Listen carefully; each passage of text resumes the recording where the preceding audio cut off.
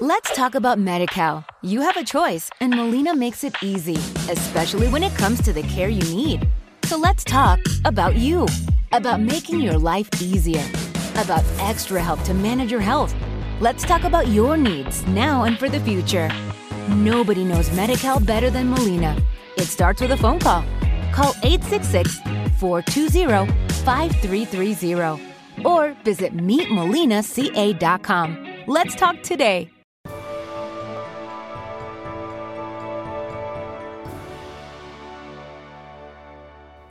My full name's James Orville Burke. Well, over the years, people refer to me just by initials. JB is probably the one that most everybody would be familiar with. February 21, 1949. And where were you born? I was born in Vancouver, British Columbia. My dad was working out there in 49, but we moved to Calgary in 1953, and I did all my schooling here in Calgary. And where do you currently live? Well, I live in Calgary again, but I've had quite a career of, since I started work and left university, of traveling to many locations in Western Canada. But I've been in Calgary now since about 1991. And what would be the main community you were involved in lacrosse with, if you're going to pick one? Well, probably where I started, was the one that's the nearest and dearest to me, which is North Glenora in Edmonton. We had no lacrosse in Alberta back in the 50s and 60s, obviously. And I began my university in University of Calgary with my folks here, and I was living at home. And my dad got transferred. He was in the life insurance business, got transferred to Ancaster, Ontario.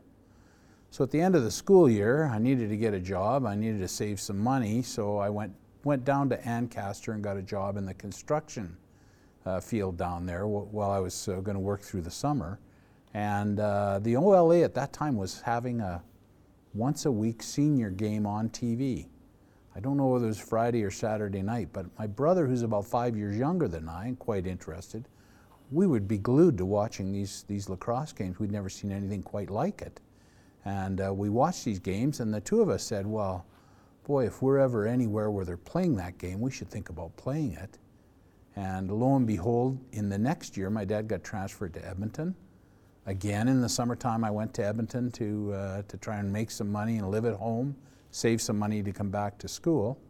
And they were having lacrosse registrations, my younger brother told me, at this arena. Let's go down. So the two of us went down. That's how we got started. Do you have any family members that are involved in the game now or have been involved?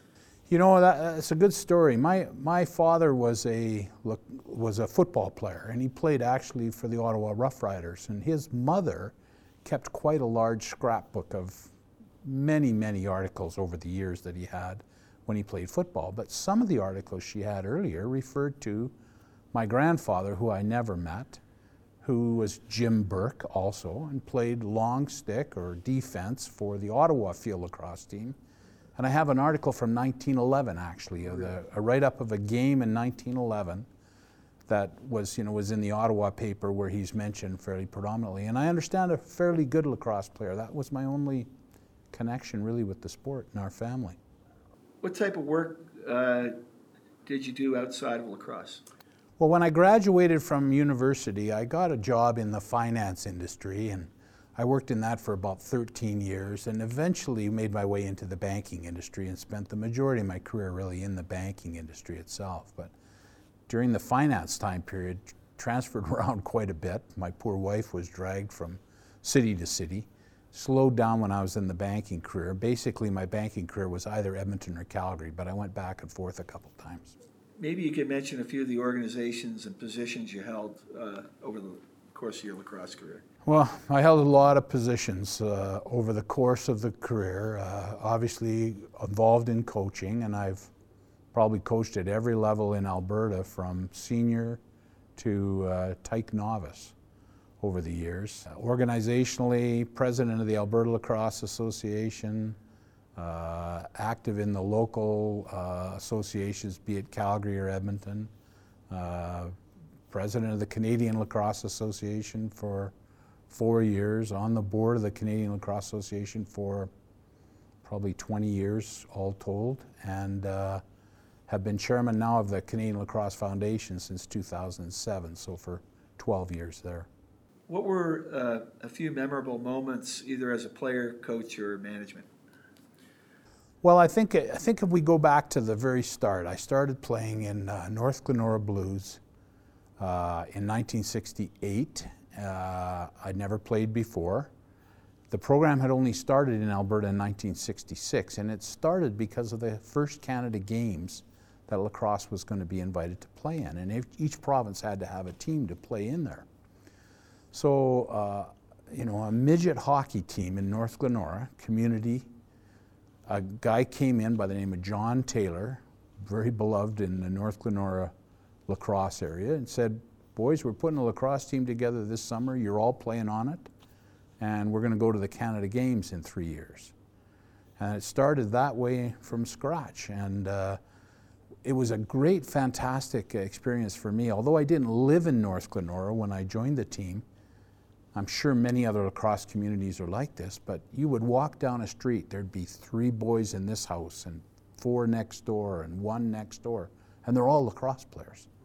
Everybody in the community played lacrosse. They had an outdoor rink there that no pavement, no lights, no anything, but was full all the time with kids playing lacrosse. And it was a spectacular experience for us to meet people and greet people and play lacrosse, learn a sport that we'd never ever played before. So we got to the 69 Canada Games, which was great. We had a very dominant lacrosse program in the province at that time. In subsequent years, 73 and 77, we also sent teams out of North Glenora to the Canada Games, which was a pretty good accomplishment. And so we're 50 years later this year from the time of the first Canada Games. Our group still gets together in Edmonton once a year for a bit of a celebration. We'll get 40 people out from basically the 69, the 73, or the 77 teams. And you get a chance to catch up with these people that, in my case, I only see basically once a year. But that group's been going 47 straight years of having this little function every year where they get together with all the rest of the guys. It's been a spectacular, lifelong friendship that I've developed with all these people. Outside of lacrosse, what are some significant life achievements if you're thinking back over your work and family and things like that? Well, I from the lacrosse point of view, there's been some great, I won the Jim McFall Award in Alberta, which is for the volunteer, recognized in Alberta for a year. I won the Lester B. Pearson at the CLA for volunteerism there. I've got the Queen Elizabeth Medal for lacrosse, which was given out in Alberta here to a number of people, in Canada rather, to a number of people. I've won city awards and those sorts of things all about lacrosse. From work, your work is just the satisfaction you get from doing a good job, from developing people and growing your business. And we had many good times there too. Maybe you can tell us about, is it the Jim McFall Award? Just the history of that? The Jim McFall Award is right here behind me. It's a replica of a native player. Jim McFall was a member of our 1969 Canada Games team and a really good player as a junior player who went on to become a really good referee. Didn't play too much senior lacrosse, but primarily entered the refereeing field. And in 1978, Edmonton held the Commonwealth Games, and they had lacrosse in the Commonwealth Games.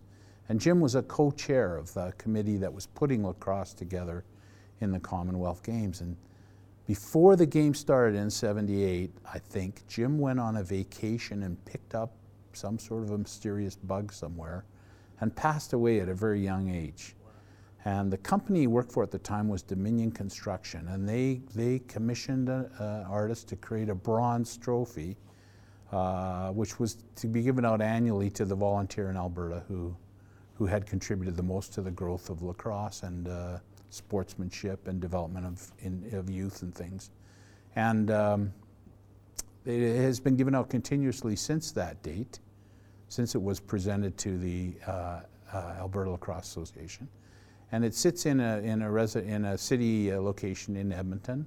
on display there, and each of the recipients get a replica. And this is a replica of the trophy. The actual trophy is probably twice that size, 3 times that size, and solid bronze. But it's an attractive piece of art, definitely.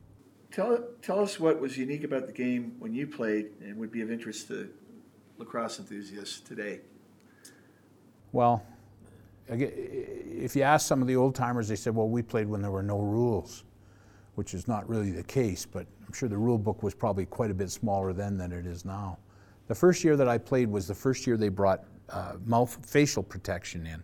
So we used to wear these mouth guards that covered our face. That was it.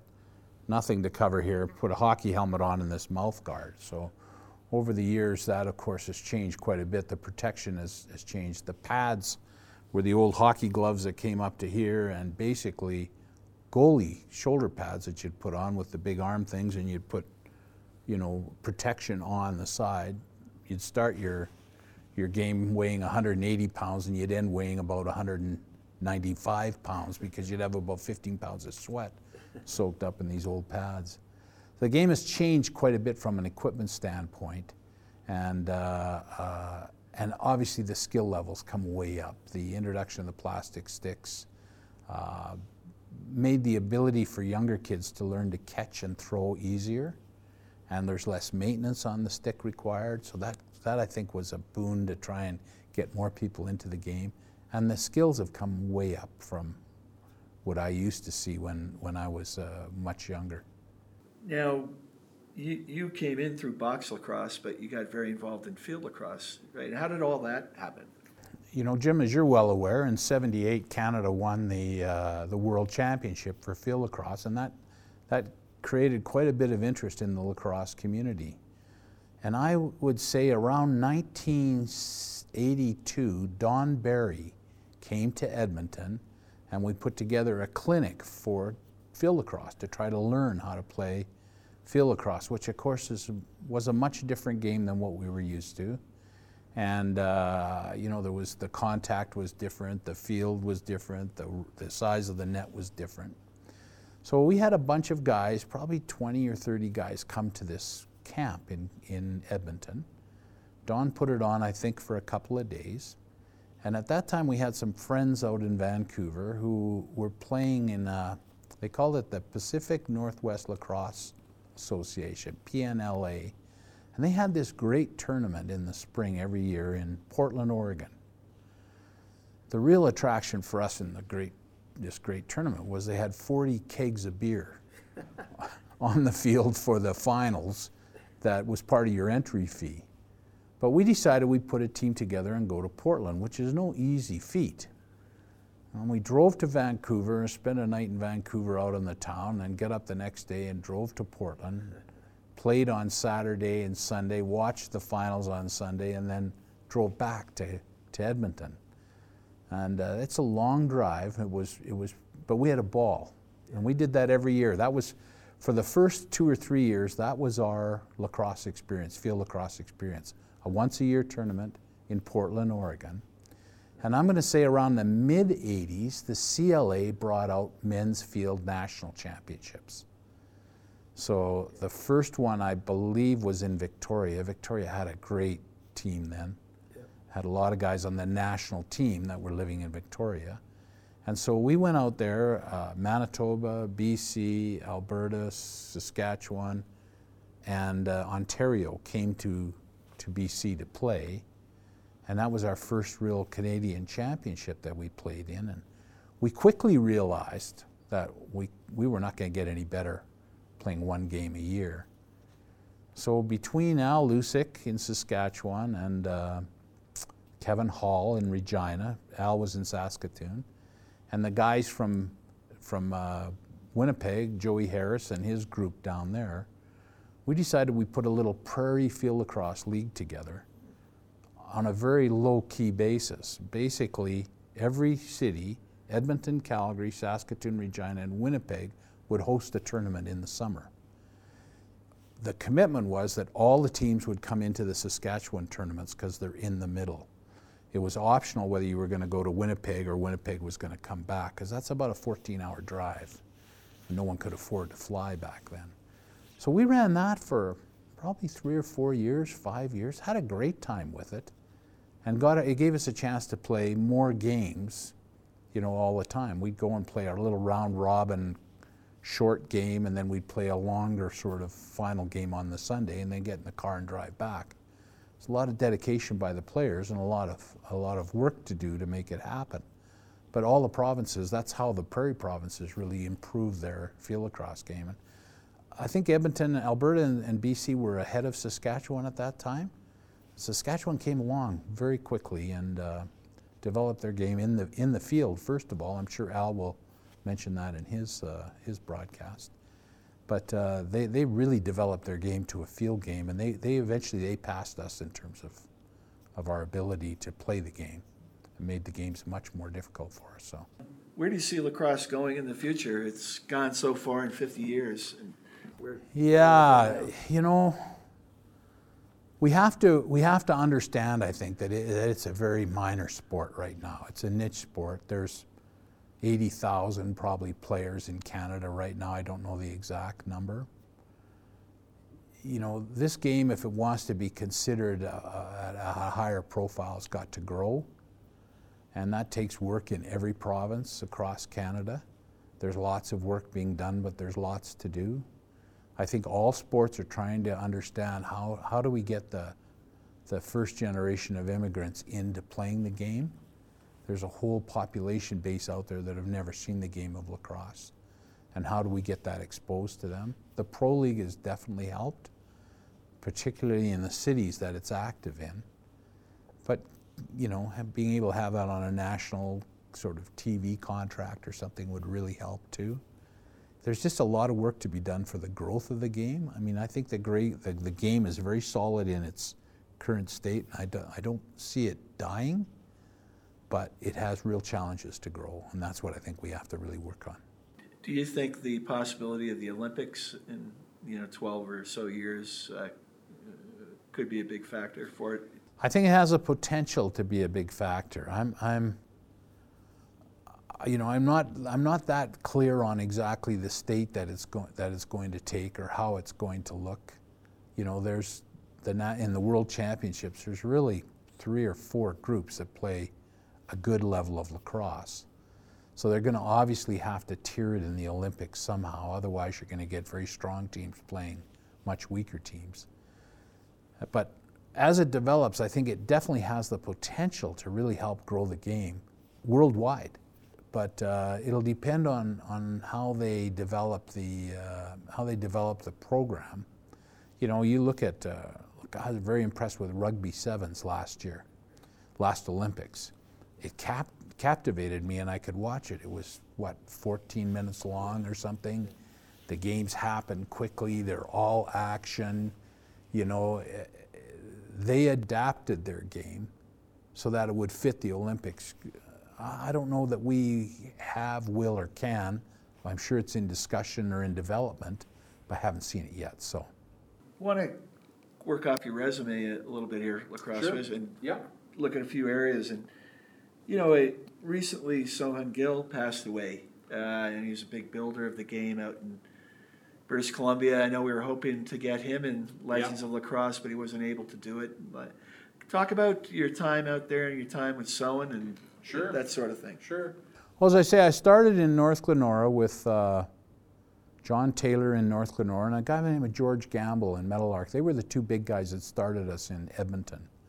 And after playing in Alberta, I went and played actually 1 year junior B in Ontario.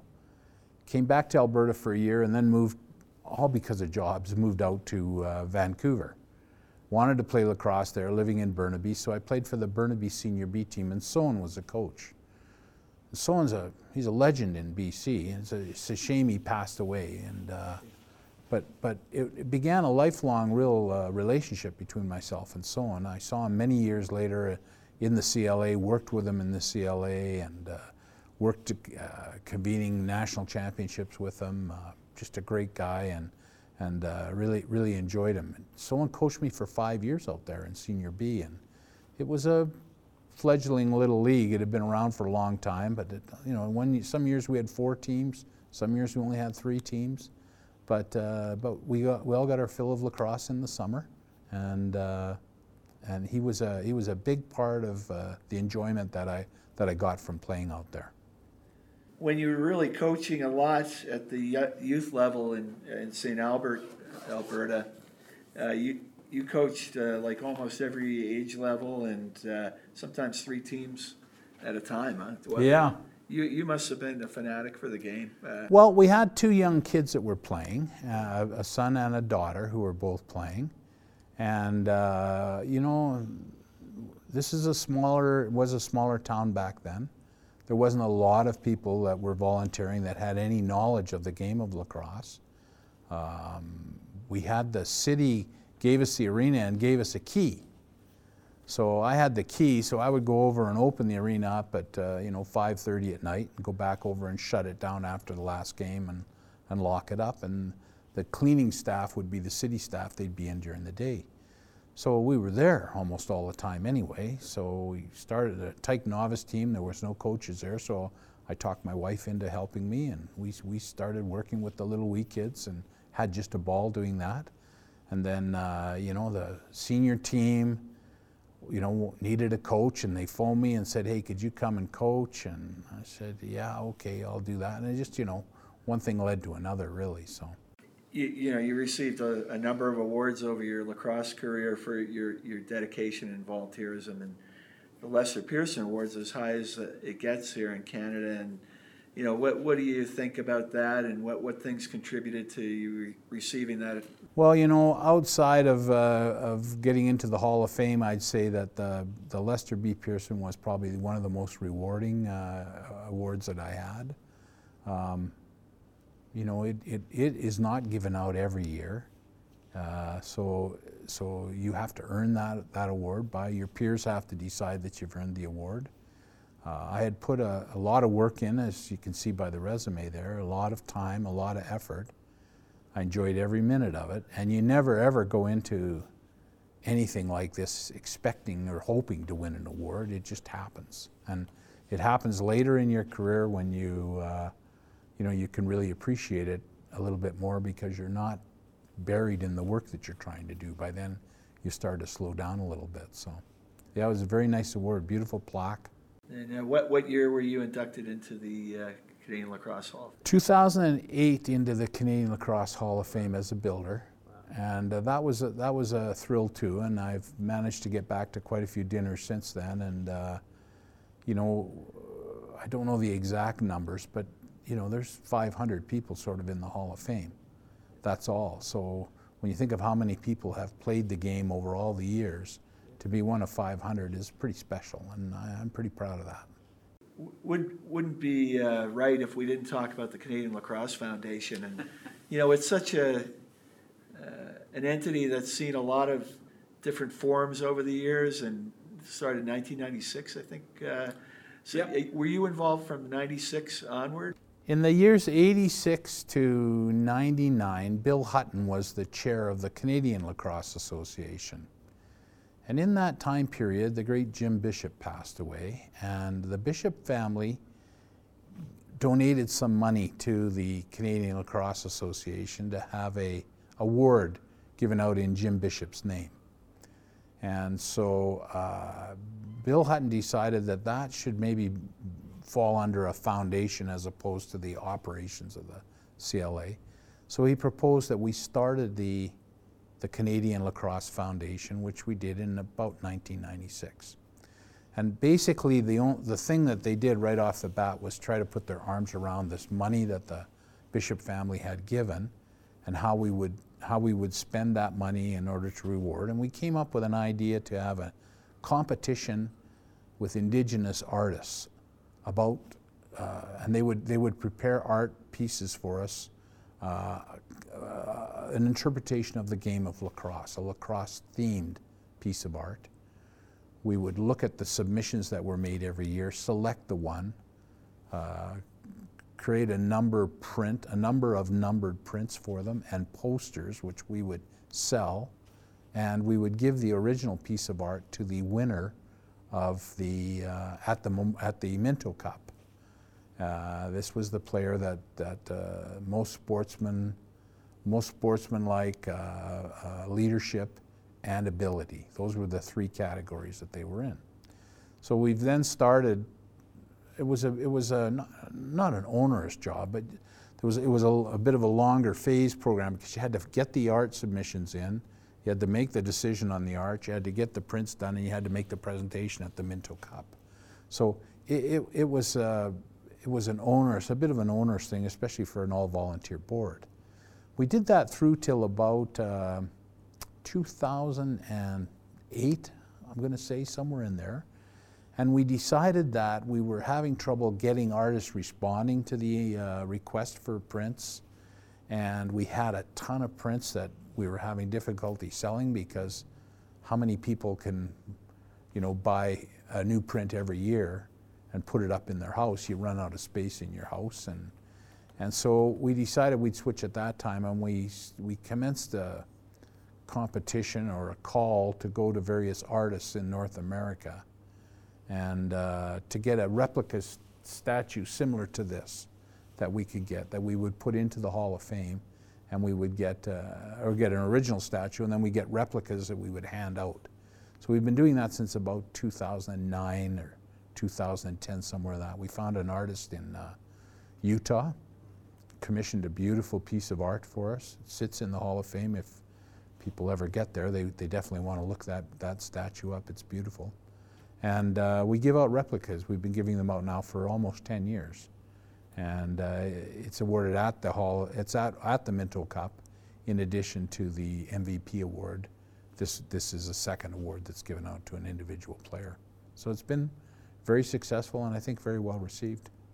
And the foundation in recent years has been able to fund various projects that are meaningful that would not be able to be done by the normal channels. Yeah. And that's been pretty gratifying. Yeah, it has. We have a amount of money that we invest. It's grown over the years. We've been able then to generate dividend interest and interest income off of it.